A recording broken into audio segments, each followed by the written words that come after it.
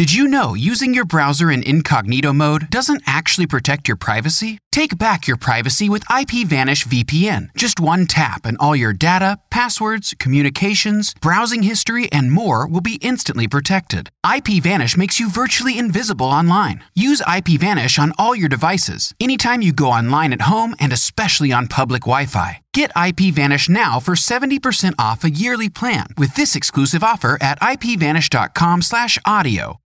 When you need mealtime inspiration, it's worth shopping Kroger, where you'll find over 30,000 mouth-watering choices that excite your inner foodie. And no matter what tasty choice you make, you'll enjoy our everyday low prices, plus extra ways to save, like digital coupons worth over $600 each week. You can also save up to $1 off per gallon at the pump with fuel points. More savings and more inspiring flavors make shopping Kroger worth it every time. Kroger, fresh for everyone. Fuel restrictions apply.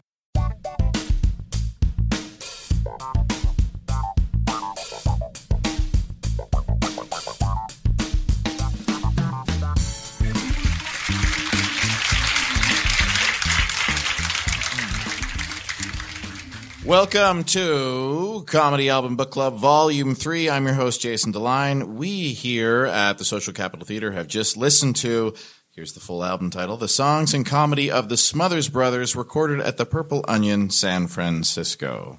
Or was it? I suggest you listen to it as well before going any further listening at home.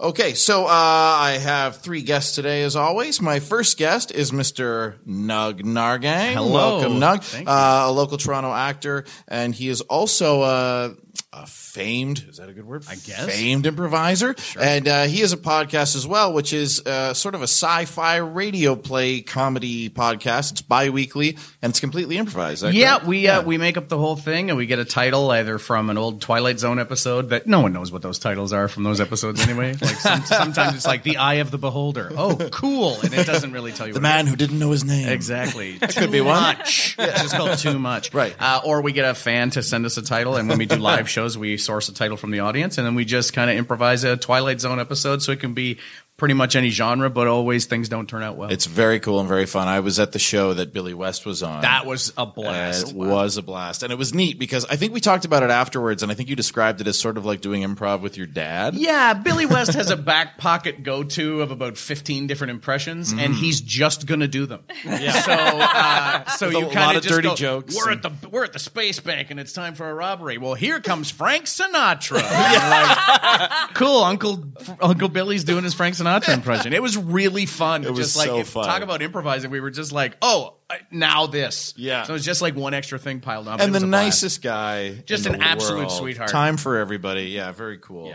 Yeah. We also have Sherilyn Johnson, Hello. comedy journalist, has written for Vanity Fair and the AV Club, as well as a book called Bears and Balls, The Colbert Report, A to Z. I assume he's A to Z because it's for Americans. Yeah, about half the radio interviews I did was, is it Z or Zed? Oh, I'm so sorry to my bring that up.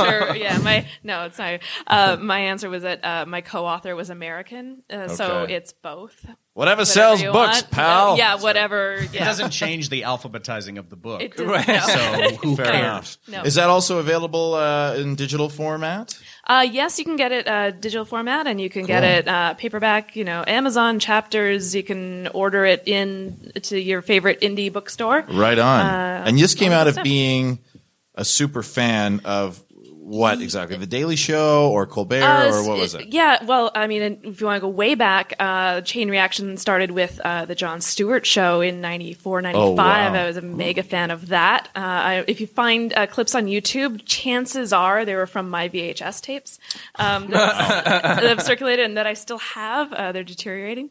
And then Daily Show, and then when the Colbert Report started, super impressed, and had seen Colbert with a bunch of Daily Show writers and producers in Montreal at a Just for Laughs event before he started that show, and was super impressed and continue to be impressed to this day. That's awesome. So is there a reason you didn't do a Daily Show book? It sounds like you fell more in love with Colbert after Stewart? Or? Yeah, I mean, it was just a kind of an opportunity thing. There was a lot more to talk about, I think, with Colbert, and it was sort of It was a very impulsive decision when he announced that he was ending the Colbert Report. It was April that he announced it, and they were ending it in December. And within a couple of weeks, I started thinking, well, someone should write a book about this show. And that someone should probably be me. And if I'm ever going to do it, it's only going to sell now. Right. So, people usually have a year and a half to put something like that together. And my co-author and I did it in 8 months by ourselves while I was working full time and remounting my solo show at Winnipeg Fringe. And she was working in England and working on graduating from college at the same time. Wow. We almost died, basically. Fantastic. I hope it leads to you being on the Late Show at some point. Well, technically, if you watch the premiere episode of the Late Show, the musical, there was a big musical number at the end with like Mavis Staples and Ben Folds and all these people, and they did Everyday People. And one of the photos that shows up behind them is me. What? Nice. So technically, That's so cool. I've been on the Late Show, and also I've been in a bunch of audience shots, but I don't really count that. That's amazing. Yeah. And so That's technically, really cool. I don't know if I There's can a little homage to you there. Yeah, I don't know if I That's can. really nice. Well, they didn't. It was a random. Anyway, You're not the only one in the photo? I'm not the only. Yeah. It's not a big headshot. It's just you for the entire This was all time. dedicated to Sherilyn Johnson. We wouldn't be here. If only. That's great. No, that's super cool. Also, on the end of the row here, we have Adam McNamara. Hello. Hi. Toronto comedian and co-host and co-creator of the video game series, web series, Games on the Rocks. That is correct. Which yes. is a really fun show. Tell us quickly what the premise is. I love this idea. It's quite simple. We get drunk and we play video games and we try to beat the games. And What's your hit rate so far? What's the percentage of games beaten drunk? Any idea? 1. 1%. We beat one, and it was called Pooyan. I know Pooyan. Yeah. You're in a basket and you're a pig. And Yeah. you're shooting arrows at wolves You're a and mama. balloons. You're a mama pig, Yeah. and you got to save your kid Pooyan from wolves. So I was able. I loved that game. I was able to beat Pooyan, All which right. it's fun because we don't really remember what happened. So when we're reviewing the footage, we're like, "Oh, we beat Pooyan." It's like, "Oh, wow, okay." What? So yeah, so there's. I really find the show funny where there's stuff that happens in the show sometimes where you'll see something like when in one of the Donkey Kong games you came across the golden boombox. Yeah. And you just stop and you're like, why is it gold? Yeah, 'cause Why is that's it a gold? glitch. And then you said, well, write out in the comments if you could figure it out. And it's so funny because it feels like you treat this like it's a live show that can't be edited. Where I would just literally Google it for 5 minutes. Well, we're too and then drunk go, to- okay, we figured it out, and then just cut that out. But you're like, there's no way to know. No, I don't know. Well, like we looked it up afterwards because I don't know, like you're into the game and like we've had like 6 beers and then the monkey all of a sudden has like a golden boombox and we just lost it. We're like we didn't know. What was I don't happening. think it was 6 beers. I think it No? was a little stronger than that. No, we were having because we have special mixed drinks that we make for each episode. So we had Jeez. a Drunky Kong, which Drunky was Kong. a banana liqueur with Right. a coconut liqueur Good night. and A&W root beer. No. And mix it together. Oh, mother's Yeah. milk. That No, sounds it's- fantastic. Yeah, it's so good. I'm going to write that down for some friends. Yeah, it's good. Okay, It's fair good. point. You probably wouldn't be able to use your phones or. No, yeah. Did you ever find out why the boombox was gold? It's a glitch, apparently. It's a glitch that can just happen out of nowhere. I don't know. Like, we looked it up and like it's just people. The only thing we could find were just clips of like golden glitch, and we're like, ooh. All right. We looked it up and it was just the legendary same thing. So it didn't All really right. say how we did it, but we did Cool. it. So what's next? Do we have looked forward to on that show? What's the next We game? just released our Halloween special where Cool. we play Ghostbusters and Ghostbusters 2 for Right NES. on. Right So on. that was pretty painful to get through. But so check it out. All Check it right, out, see what cool. happens. Games on the Rocks. Okay, so guys, we just listened to this album together. What a beautiful bonding experience. And so, Nug, you wanted to do the Smothers Brothers, and this is their first album. So when I was a small child, when I was younger, we lived on a farm, and we had 3 channels that you had to, on your television that you had to get by an aerial. I'm speaking slowly for the city kids. And you had to have your aerial, your giant aerial, and you had a big box with a dial, and we had it marked where the 3 channels were. Right. But on some days, if the weather was bad, you got no channels. Mm-hmm. And my father, who was a child of the 60s, has a massive comedy album collection. Oh, wow. So he has all the Smothers Brothers, a bunch of Cosby, a bunch of Pryor, a Jonathan Winters album, and Carlin and this. And so we listened to the Smothers Brothers. And it hit home for me because I have a brother, and we're the only 2 in our family. And he's, we were kind of like Tom and Dick. I was the slow one, and he was the superior one, but I'm the older one. Right. So we still to this day take turns treating each other like the dumb one, or calling the other one and speaking like the dumb one. And the other one has to go, "Ugh, no, that's not right." Just doing bits with each other. But we have listened to this album so much, and so I know it's their first album, and the Smothers Brothers, I think, are even though they had their 50th anniversary of their variety show recently, I feel like they're a very overlooked comedy act. Yeah. But the people they had writing for them on their variety show were like Steve Martin was on there, and Rob Reiner. Like so many amazing people have worked with them because of the start they had with this album. Right. And then we were saying, it's live at the Purple Onion, literally only the intro, just the intros from the Purple Onion. The rest was in Texas? Yeah, somewhere else, because really? The tape from the Purple Onion was garbage. So they just did a whole other show somewhere else. But they did it in Texas, but 2 years ago, their very first performance ever was at the Purple Onion. Yeah. And so as a thank you sort of for giving them their start, they gave them the credit. So I don't know if Houston's still angry about that. I doubt it. Zach Galifianakis also did a special at the Purple Onion. That's true. Which when I saw that, I was like, that's where the Smothers Brothers did it. Like I totally knew where the Purple Onion was. And that's in San Francisco. It's a far cry from Houston, Texas. And it's not a comedy bar. Like it's not a comedy place at all. It's more like a jazz bar. Oh. Now, anyway. But back then, it was you'd go with your wife and have a smart cocktail and watch some entertainment.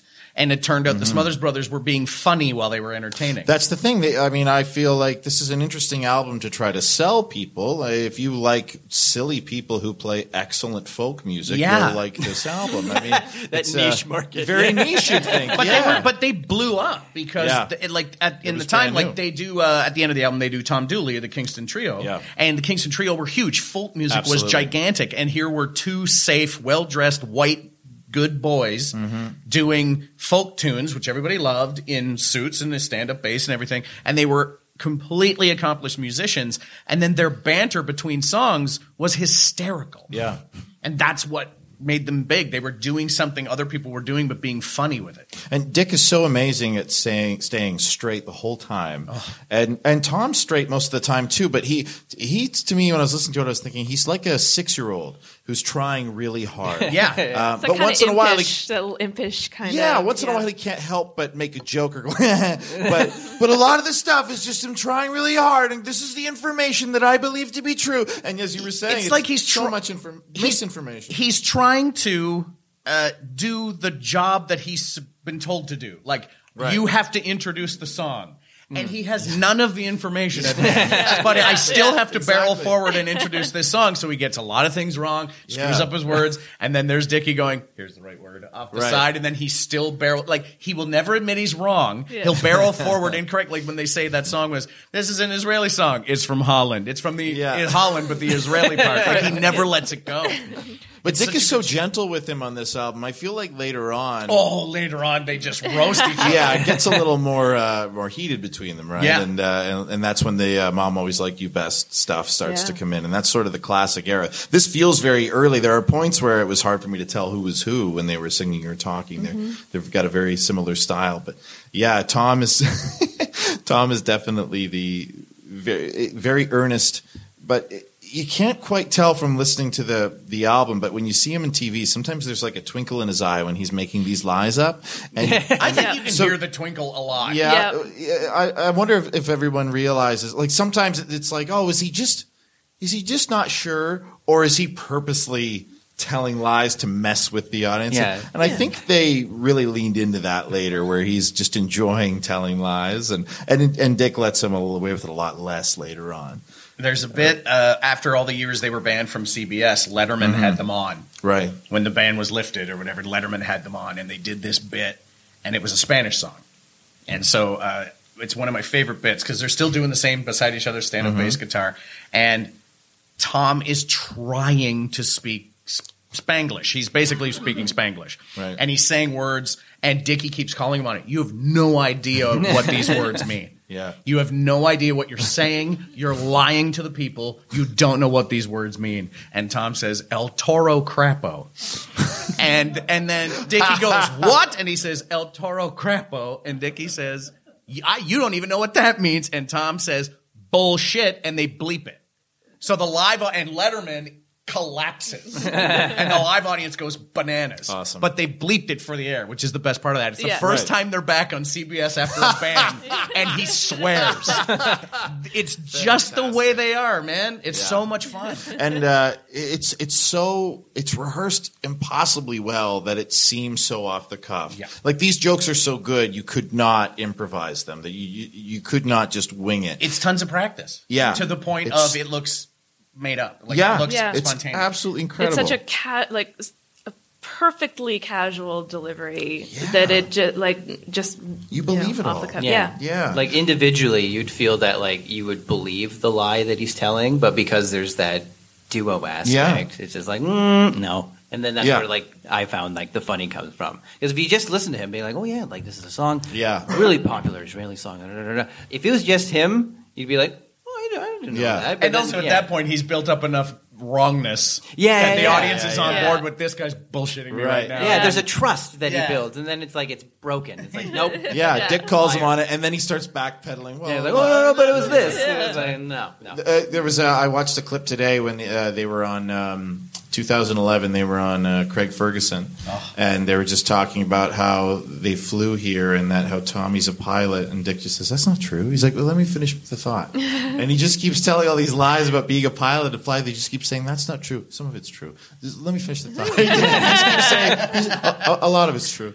But he just kept going. And then at the end, they just have this conversation about, why would you put so much effort into making up that lie? And he says, it didn't take much effort. And He doesn't defend the lies. That's the brothers part of it too. Like billing yourself as, like, you are brothers, but billing yourself as brothers, and then having this stage presence of correcting the dumb one or being superior, or and being the one that can very gently or very strongly tell your brother he's an idiot. Yeah. It's inherent that it's okay to do that because he's your brother. So like the audience goes, they're brothers.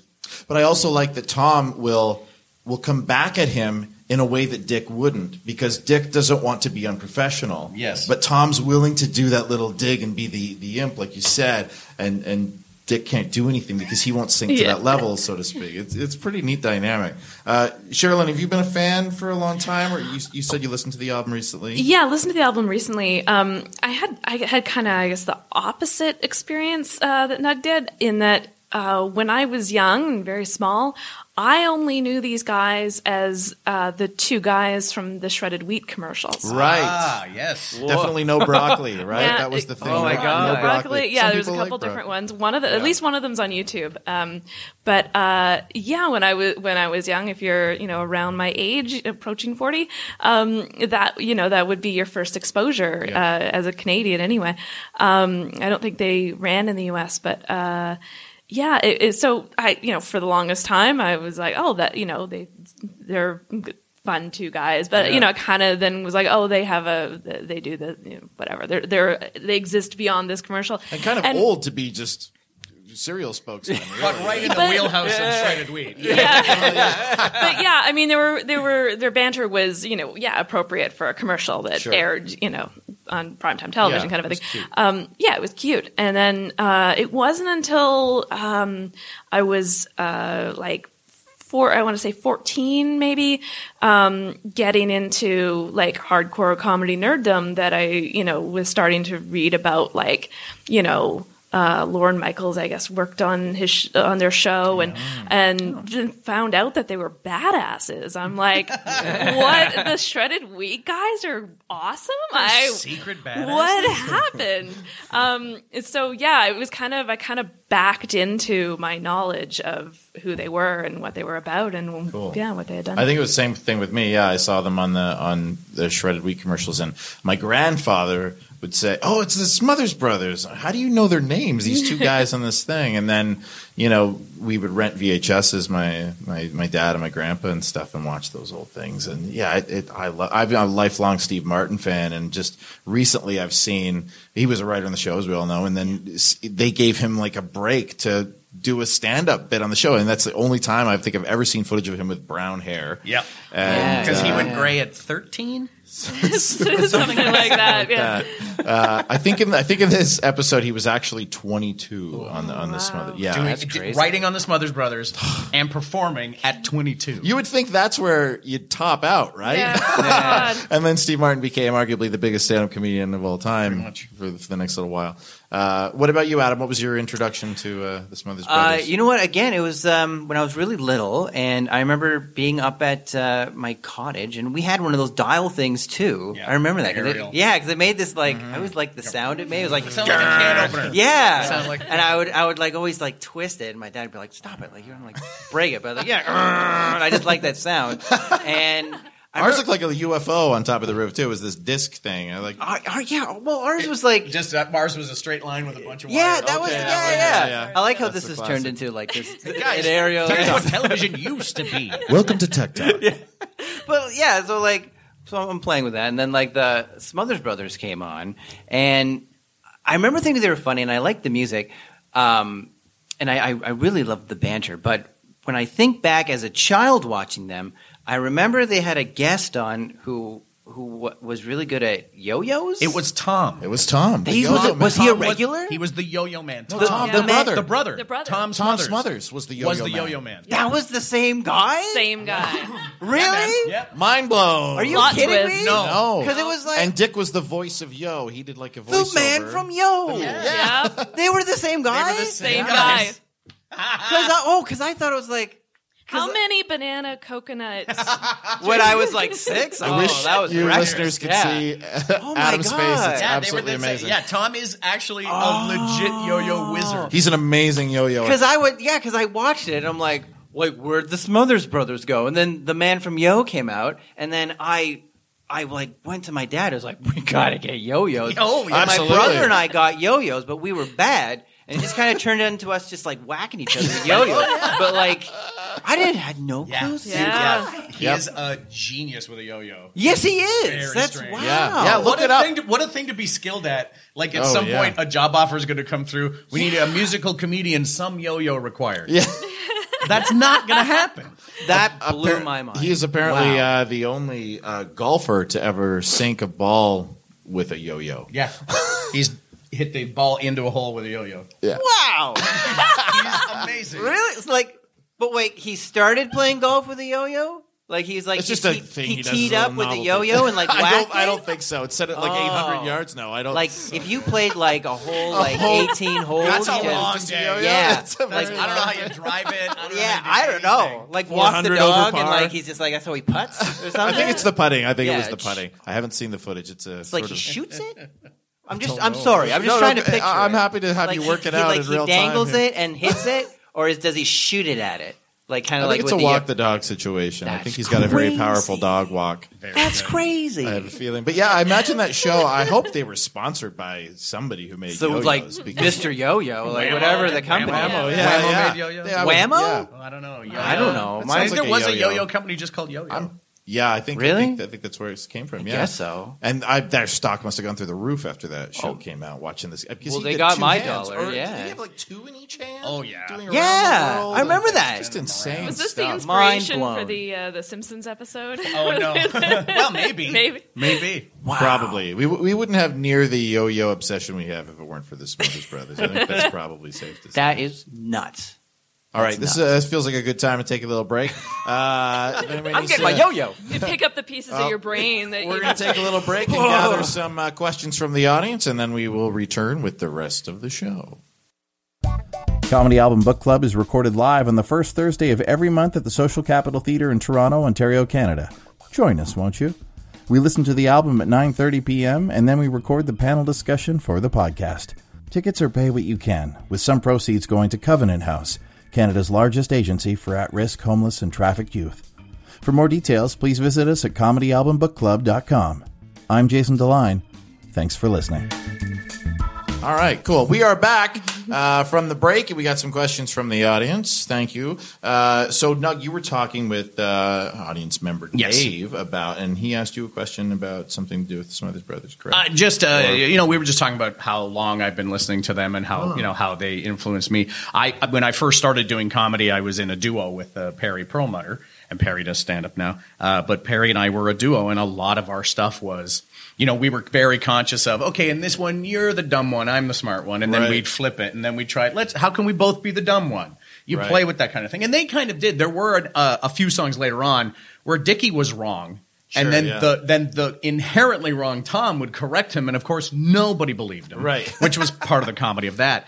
But when you're in a duo, you really only have each other. When you're doing stand-up, you only have yourself. Right. And when you're in a sketch troupe, you have a few other people. Or an improv troupe, you have a few other people. But when you're in a duo, it's you ride or die with the other person. Your partners are your foes, and that's how you play everything. I really like the one bit where there was a bit where Dickie is singing a song, and he pauses, and he says to Tom, "What are you doing?" He says, "What do you mean, what am I doing? You always come in there." "Yeah, but I'm not supposed to." "Yeah, but you always do." And so he was mad at him for not screwing up and coming in because that screwed him up. And I love the levels of that concept. Like, who's really to blame here? There's those two bits that they always did. My favorite was when he's singing a song and he goes, "Take it, Tom," and Tom goes, "No." And then the audience just is like, "But that's what's supposed to," like they lose it. And then there's the other one, Jimmy Crack Corn. Jimmy Crack Corn and I don't care. And Tom starts singing, "Jimmy Crack Corn, I don't care. Jimmy Crack Corn and I don't care. I don't care. I don't care. I don't care." And Dick goes, "Those aren't the words." And he goes, "I don't care." It's beautiful.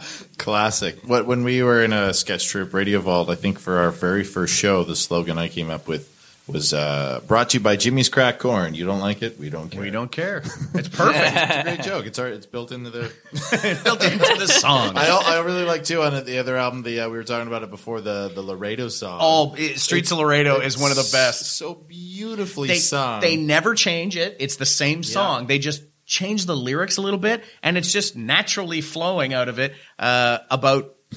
Somebody says in the lyrics of the song, I see by your outfit that you are a cowboy. But there's two of them, so then the he other says, one responds. "I see by your outfit you are a cowboy too." We see by our outfits that we are both cowboys. If you get an outfit, you can be a cowboy too. And that's the end. Once the joke's out, they stop. It's a 2-minute bit. They don't sing the whole song. They just sing this little bit of it. And I think that's my favorite thing about it is that once the joke is out, they kill it. Yeah. And we see so many times on Saturday Night Live, I think they just plan to have 8-minute sketches across the board so they don't have to write too many. And let's come up with a concept and then come up with variations for that for 7 minutes. Beat the horse to death and not have an ending. Yeah, but they used to do blackouts on the show, and Kids in the Hall used to do blackouts and SCTV, and you don't have to have a 7 or 8 minute sketch to be funny. No. You can. I mean, it's more work to write more short sketches, I guess, than a few long ones. And Tom and Dick have their songs as the fallback, like as their safety net. They have a very well sung, very well played folk song, right? But their bits around the intro and in between the verses and stuff, that's where they shine as comedians. When I listened to this the other day, I had forgotten what amazing musicians they really are. Their harmonies are beautiful. Their finger picking style is absolutely incredible. They're amazing performers that way, and are just great legitimate folk singers. Well, and that's something you hear commonly in like clown, and is that which you do, correct? Yeah, I dabble. Which is to say, there's 12 people in the city who'll pay to see it. So once a year, I might do something. Part-time blue-collar clown. Yeah, exactly. The Sherilyn Johnson story. But yeah, it is sort of said that like in order to do something funny, you need to do it well first. So you see people doing like acrobatics and really really broad slapstick, and it's because they can do stage combat, and they know how to move physically, and then they can do it funny. Well, that's why Buster Keaton and Charlie Chaplin were so popular, right? I mean, they were great at falling down, but then could immediately stand back up from a tumble, and it's amazing to see these. Basically athletes, It is a lot more impressive if you are going to do some sort of like a comedy sketch about dancing. If you're exceptional at the dance, if you've practiced that dance, it's even funnier. Yes. Because you don't expect the person to be that good at it. Just nail it. Yeah, just nail it. And everybody goes, whoa! And then the funny stuff on top of it, go, this guy's amazing. Yep. So the Smothers Brothers are very good musicians. Yeah. And they play other instruments later on, but it's really just an acoustic and a stand-up bass. And that they managed to keep the one song we heard, they keep this awesome pace going. Oh, yeah. Throughout, they just keep it going. Yeah. As they're bitching at each other. Yeah. And somehow it's still the same, like it's just keep it going and keep it going, and they're just riffing with each other. Right. But they're good enough to just the music is almost secondary, and then when you start to focus on it, you're like, Jesus, they're good. Yeah. It wouldn't work if it was any less good. Someone, we had a question on Twitter. Someone asked, when they had writers such as Rob Reiner and Steve Martin, how do we feel that the music from the Smothers Brothers influenced them? And I would think it probably influenced Martin greatly. Huge, I mean, now he's a Grammy-winning banjo player, and he always had that as part of his act. But he was more of a magician early on, almost. Well, that's that where he too, started, yeah. right? And he's so funny, yeah, because he started out, Martin, as working at the magic shop at Disneyland in California. And so he learned to be a magician, and he loved showmanship. Yeah. And he incorporated, magic and music into his acts very early on. He had the banjo very early on, the arrow through the head, the bunny ears. Yeah. And then bad magic. Like his spot on the Smothers Brothers show was him doing magic tricks, but really unimpressively. You have to do it really well before you can do it funny. It's true, yeah. It takes a very good magician or a very good singer to be able to do that badly. Jim Carrey came out on Jay Leno a few years ago and sang White Christmas one note off the whole song. Which was beautiful because he had a boys choir that was nailing it in the background, and then he's off by one.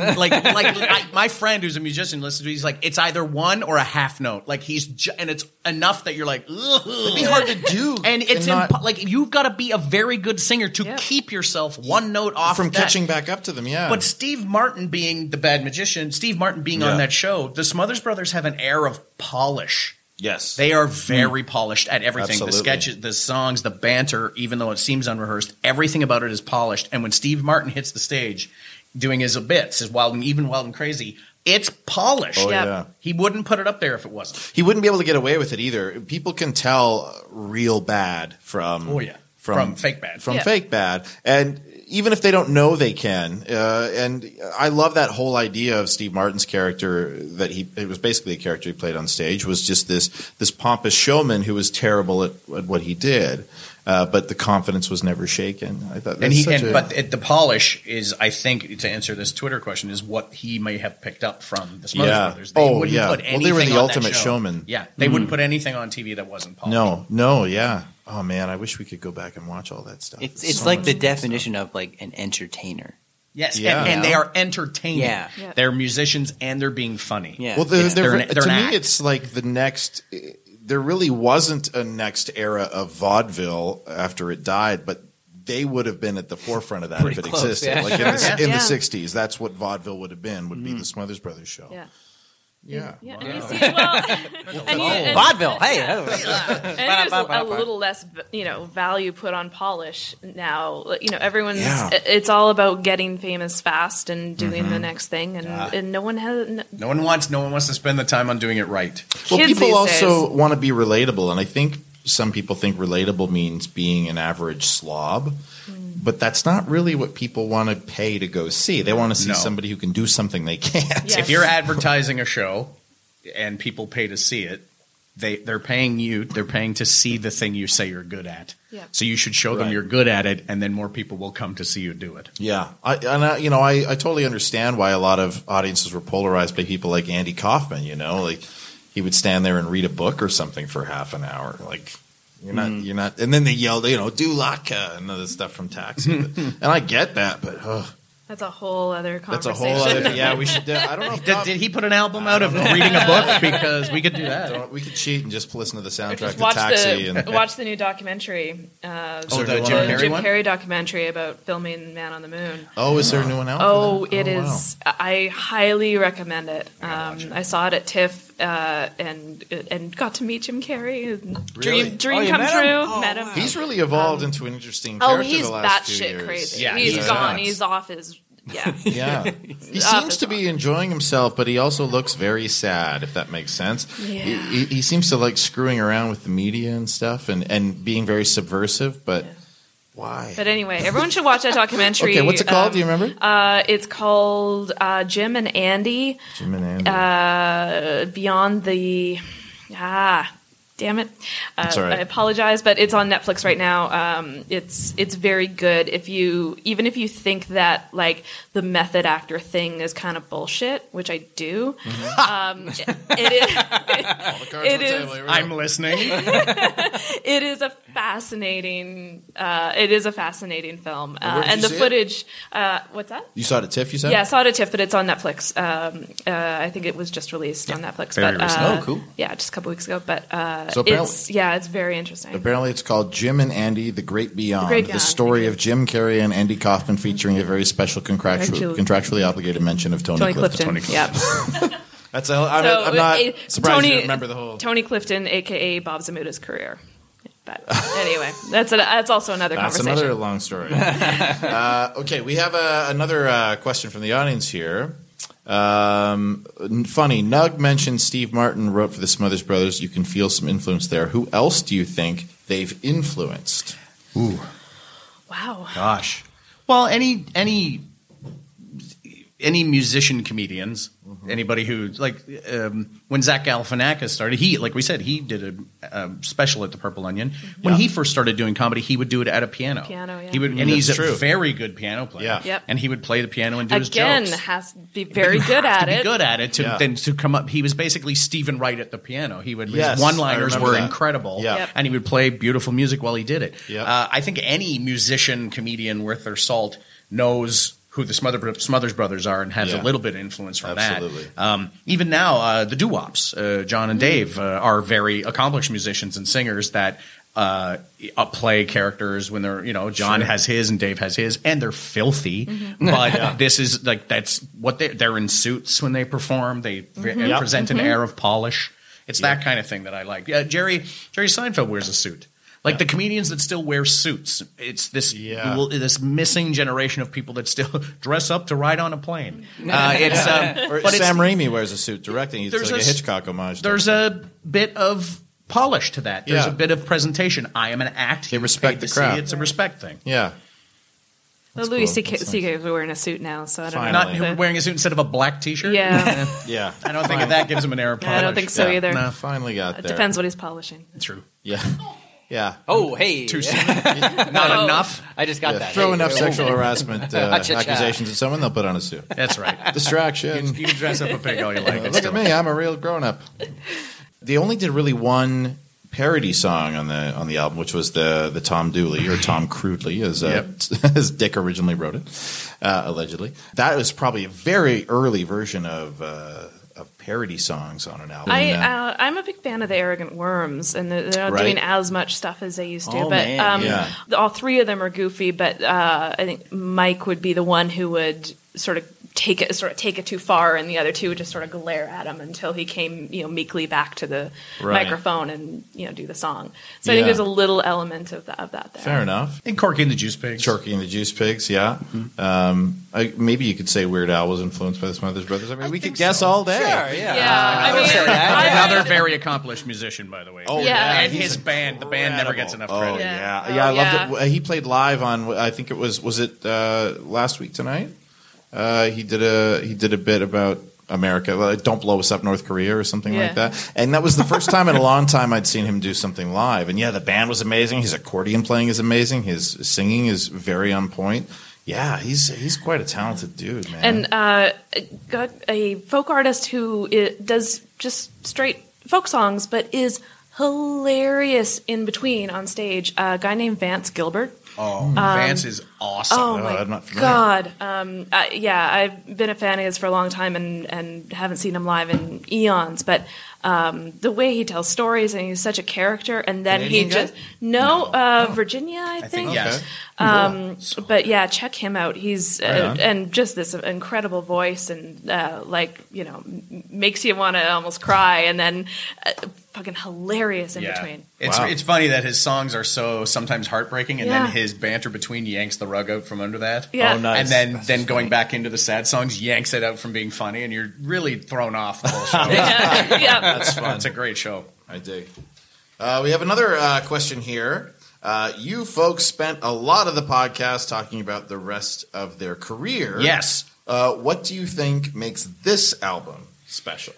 This is the first one.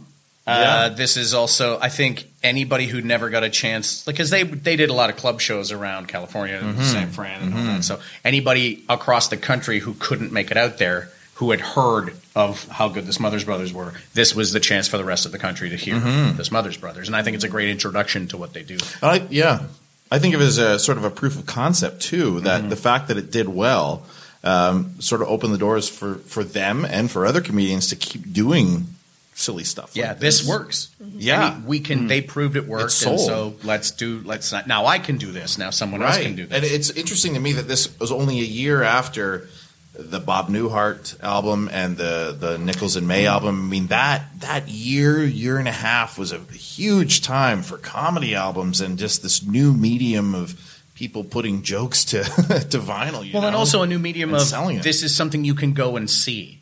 Yeah. This used to be vaudeville. We were saying you used to have to go Yeah. see this kind of stuff at vaudeville, and now you could go to a jazz club and see a guy do a stand-up show. You can go to Yeah. a small theater and see Nichols and May do their thing, or watch Bob Newhart talk to himself for a while. Yeah. It's just such a at the time it was such a new thing, Right. and there weren't really comedy clubs, so Right. these were the places you had to go. Well, and it was also very localized. I mean, the idea of the comedy album made them immediately national, if not international, and that's what brought them all that exposure before television. You know? A different time. Yeah, so amazing.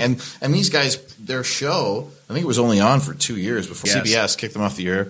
They wouldn't have made it. You don't hear it a lot in what we listen to tonight, but they became quite political, Super subversive, very yeah. subversive. Well, Very, but they were very that was satirical of the time. You Yeah. know, CBS Yeah. thought, "Oh, we'll put the nice, safe white boys on TV," Yep.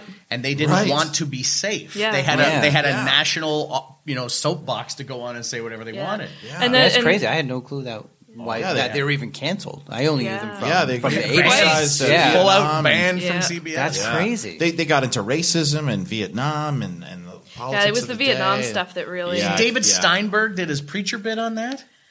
Oh, yeah. David really? Steinberg was like, he had a that bit there? every week where he did a preacher bit, and it was on that show. And so there was religious stuff that he talked Well, about. and you CBS had- did not like that. Right? Yeah. And Don Navallo, I'm sure, was a part of the religious stuff because he went on to play Father Guido Sarducci Guido. and Right. SNL. Yeah.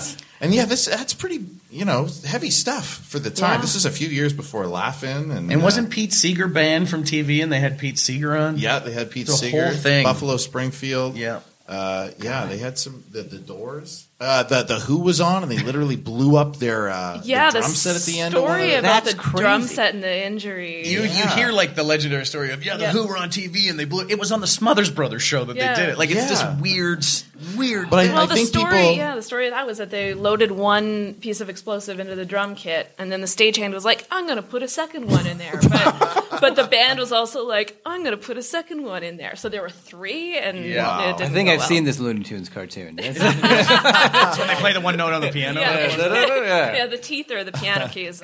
God, geez. I love that we're talking about all this stuff about the show because I feel like a lot of people these days think of it as almost like hee-haw, like it's just a very harmless show. But Yeah, it was how- much more edgy than people give Yeah, it credit how for. edgy could the guys from the Shredded Wheat commercial Exactly, be? yeah. These guys in ties. Yeah, the nice boys in Acoustic. suits Yeah. talked about Vietnam and racism, got thrown off a national television network for years, for decades. They weren't allowed on TV. Well, I feel like that was my impression because I grew up only knowing.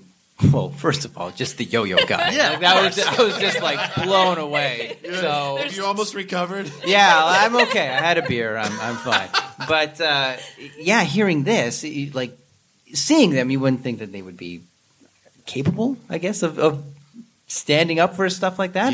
Yeah. But I'm learning so much. Yeah, Thank you for that show won an Emmy, and one of the coolest things in 1968. So Tommy, one of the brothers, the Yo-Yo Man. Good. He was not to confuse you, same guy. He was very much part of the writers. He wrote a lot of the material on the show, but he took his name off the ballot for the Emmy because he thought it would be a disservice to the writers in that having his name attached. So he didn't get one. So 40 years later, at the Emmys in 2008, Steve Martin presented Tommy with a he finally got one. With a 1968 Emmy with his name on it. And you should look it up because Tommy's speech is amazing. Did he do like crazy yo-yo tricks? It's like no. He's like, He was very sincere, and it's a very touching moment. He got a standing ovation, and to wait 40 years for that, I mean, that's pretty amazing. Just so but he didn't want to taint it. Yeah, because he was one of the stars. He was one of the stars. Yeah. He was like, that's not they for wouldn't me. take it seriously. The writers, man. Pretty cool. Yeah. That's very cool. But he got his recognition 40 years later, and how appropriate for Steve Martin to be the guy to present it to him. Yeah. Full circle. Very nice. Beautiful. Okay, guys. So I'd like to get your final thoughts on the album, Adam McNamara. What do I like? I like this album because, well, one, I feel I've learned a lot. At least about the true identity of the Yo-Yo Man. No, we all feel just like you learned a lot. I know you've learned a lot. Yeah, that's really cool. I don't know what was wrong with young me, but just not realizing that because he wore a different shirt, and maybe it was just the costume change. I'm like, well, this is a new person. And after the show, I'm going to tell you something about Clark Kent that's going to blow your mind. No, I really liked this because one, I learned a lot. Not to bring up the yo-yo thing, but wow. But also, I feel it's good to listen to the first albums of these comedians just to kind of see where they came from, because Bob Newhart and Smothers Brothers and everybody, they're just so established. But when you listen to their earlier stuff, I guess you can kind of see how they grew and where they went from there. And so it's interesting just to experience that. How great would it be to be just on a fly on the wall before their first show? How were they deciding to do this? Were they going to be musicians first, but they had they've been working as brothers their whole lives, and did they just have that natural rapport and the natural banter, and it evolved? Or, I'd love to know where that came from. Yeah, no, and it's interesting too. I feel that in some of the comedy I do, that I love how they just have the natural banter. And how the comedy comes out of that, and just you're just talking to somebody, and then say somebody calls you on it, and it's wait, and then it kind of sneaks up on you almost. So just hearing that and being wow, that's something that. And I love hearing an argument between people who are very familiar with each other. Mm-hmm. When you see people cut somebody off in the street, screw you, they're just yelling, they're just so antagonistic. But if you know someone and you're comfortable, but you also love them, that you speak in a different way, and I feel like they have that. And it's like you said, the brother aspect of it, that they can get away with a lot of it because it's they're family. I don't argue with a stranger like I argue with my brother, right? Because it would be weird. I don't know. Let's just there's a different dynamic. Yeah. But no, it was great hearing that. It was the first time I heard it. So, cool. Yeah. How about you, Sherilyn? I like it because it is so clearly of the time. A lot of albums, from that era, it is very clearly of a time without being dated. it holds up in that.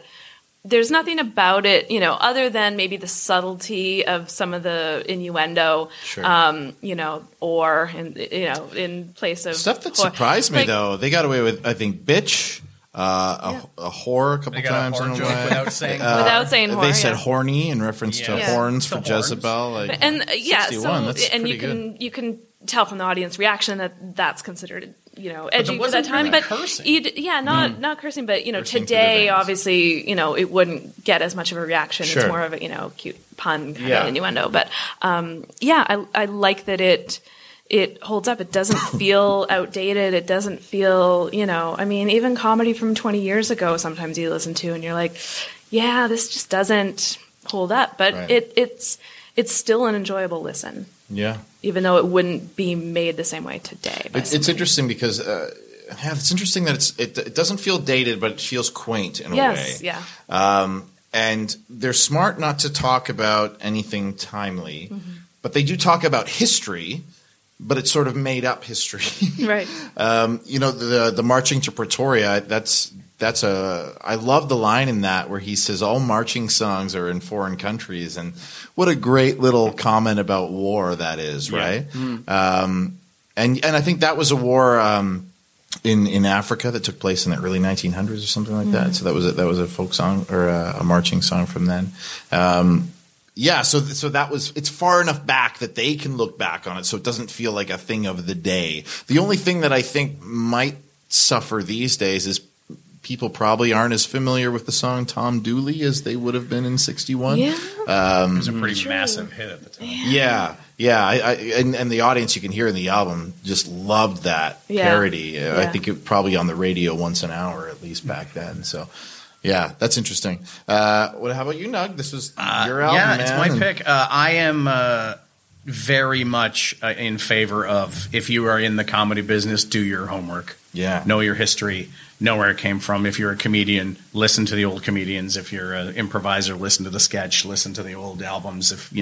And I think this is one of the things that you should listen to, especially if you're a musical comedian, but also if you're in any kind of combo act. If you're in a 3-person, 4-person, or a duo or whatever, this is something to listen to. These guys were the best at it. And this was where it started, and where it took them was being one of the edgiest acts on television ever.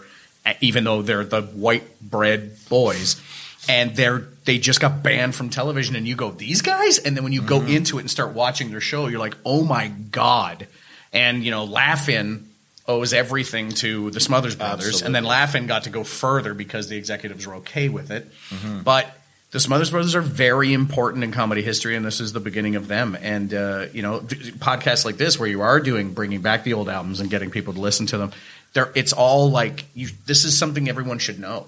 Agreed. These are the kind of things like Nichols and May and Bob Newhart and Old Carlin and even Jonathan Winters put out albums that were brilliant. And it's like everybody should be listening to these. Everybody should know this. When I first started doing comedy, I was stunned that no one else had the same references to Old Carlin's Toledo Window Box album. I'm like, how do you guys not know that? Yeah. Like, this is bananas to me. I was brought up with this stuff, and now I'm in this business, and I have my references. I also, just to make sure you're not doing the same shit that somebody else did. Well, this is it. Yeah, it's so disheartening when you hear someone do a bit where you have to go up and put a hand on the shoulder and go, hey. A legend did this perfectly before you were born. I tell this story a lot where I was sitting one day, I was in a sketch troupe with some guys, and I was like, oh, what would be great if, and I started writing a sketch. I started with the premise, and then this sketch just comes pouring out of me. And I'm like, oh, God, this was so fun, so convoluted, the comedy, blah, blah, blah. And then I go, this is a Python sketch. I am writing a Monty Python sketch. And then I went to I had the scripts in a book, and I went, this is almost word for word this sketch. I just thought it was what a fun concept. And I was rewriting an old Python sketch. And I would not have known that. And then I would have gone up on stage and somebody went, you're ripping off Monty Python. What are you doing? Oh, man. So knowing your history allows you to make your own stuff. But also, it can be a detriment if you know too much stuff. It can seep into your subconscious. Like with George Harrison got sued for "My Sweet Lord," which is basically "He's So Fine," and he lost. And he just said, fair enough. He was very cordial about it. It got in my head. I didn't even think about it. What's that? Sam Smith ripped off Tom Petty? Is that the most recent one? Yeah. That Stay With Me by Sam Smith is just I Won't Back Down by Tom Petty. Right. Yeah, it's the same song, and Tom Petty went, hey, and so Sam Smith owed him a ton of money. Yeah. That's with like Ghostbusters, isn't it? I Want a New Drug? I Want a New Drug. Yeah. Which, I mean, I like Ghostbusters better, but I would say me too. You know what I love about that story is that Huey Lewis sued I can't think of his name now. Ray Parker Jr. Thank you. Dan Aykroyd. Dan Aykroyd. I didn't do it. And he won, but part of the deal was that Huey Lewis would never reveal how much money he made. Oh, really? But then like 30 years later, like 10 years ago or something in an interview, Huey Lewis just offhandedly said, yeah, we made however many $1 million. And so Oh, man. he then had to pay Ray Parker Jr. a whole bunch of money back because that breached the contract. So it was all a wash. It was all for nothing. Huey! So ridiculous. You had one job, Huey. Come on. I bet the lawyers were happy, though. I bet absolutely they got were. their fees, absolutely. Just waiting for it. It's like, come on. But yeah, this is history class, so everybody, I'm going to tell everybody to listen to this podcast. I Because appreciate this is history that. class. Well, You should know. And that's the whole idea of doing this thing. We wanted to get people who like this stuff to talk about it, and people who didn't know about it to get to hear it and understand why it's important. So yeah, thanks for being here, guys. Thanks for having us. Yeah, thanks to Nug Nargang, who you can find, as I said before, the Illusionoid. And what's your Twitter, sir? At Nug Nargang, Nahrgang. Right on. Sherilyn Johnson, you can find her. Twitter, Third Beat. Perfect. And Adam McNamara, do you want Twitter, YouTube? What's your deal? Yeah, I'm bad with technology, so I wrote down this stuff. So Twitter is at GamesRocks1. Facebook is Games on the Rocks. It was such a nice, smooth ending. Oh, yeah. Instagram is Games on the Rocks 1. YouTube, because there's something already called Games on the Rocks. But it's about board games and they don't drink. So I don't know why it's called Games on the Rocks. So on YouTube, we're Games on the Rocks, the show. Okay. Even though the other Games of Rocks is a show. Is a show. Look. All right, folks. Thanks so much to my guests. Thanks for my audience for coming. And remember, we're here at the Social Capital Theater at Broadview and Danforth the first Thursday of every month. Next month, we'll be here December 7th for the big Christmas show. Yay! Not doing a Christmas album or anything, but comedian Jordan Kennedy will be my featured guest, and he has chosen Adam Sandler's They're All Gonna Laugh at You. So please come back and join us. It's pay what you can, with some proceeds going to Covenant House. And please, if you want to download the podcast, you can find that on your podcast listening app, or you can go straight to comedyalbumbookclub.com and find it there. Thanks so much. I'm Jason DeLine. This has been Comedy Album Book Club.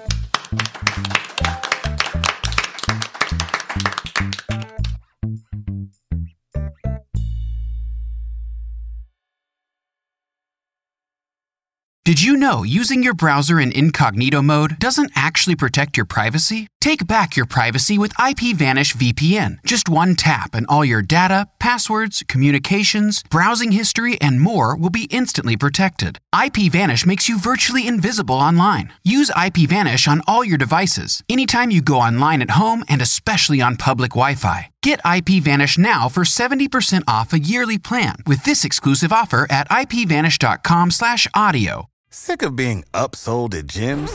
My guy, you're currently a base member? For $90 more, I can upgrade you to our Shred membership. For $130 more, you'll be a Swole member. And for just $300 more, you'll reach Sweat Platinum. At Planet Fitness, you'll get energy without the upsell. Never pushy, always free fitness training and equipment for every workout. It's fitness that fits your budget. Join Planet Fitness for just $1 down and $10 a month. Cancel anytime. Deal ends Friday, May 10th. See Home Club for details.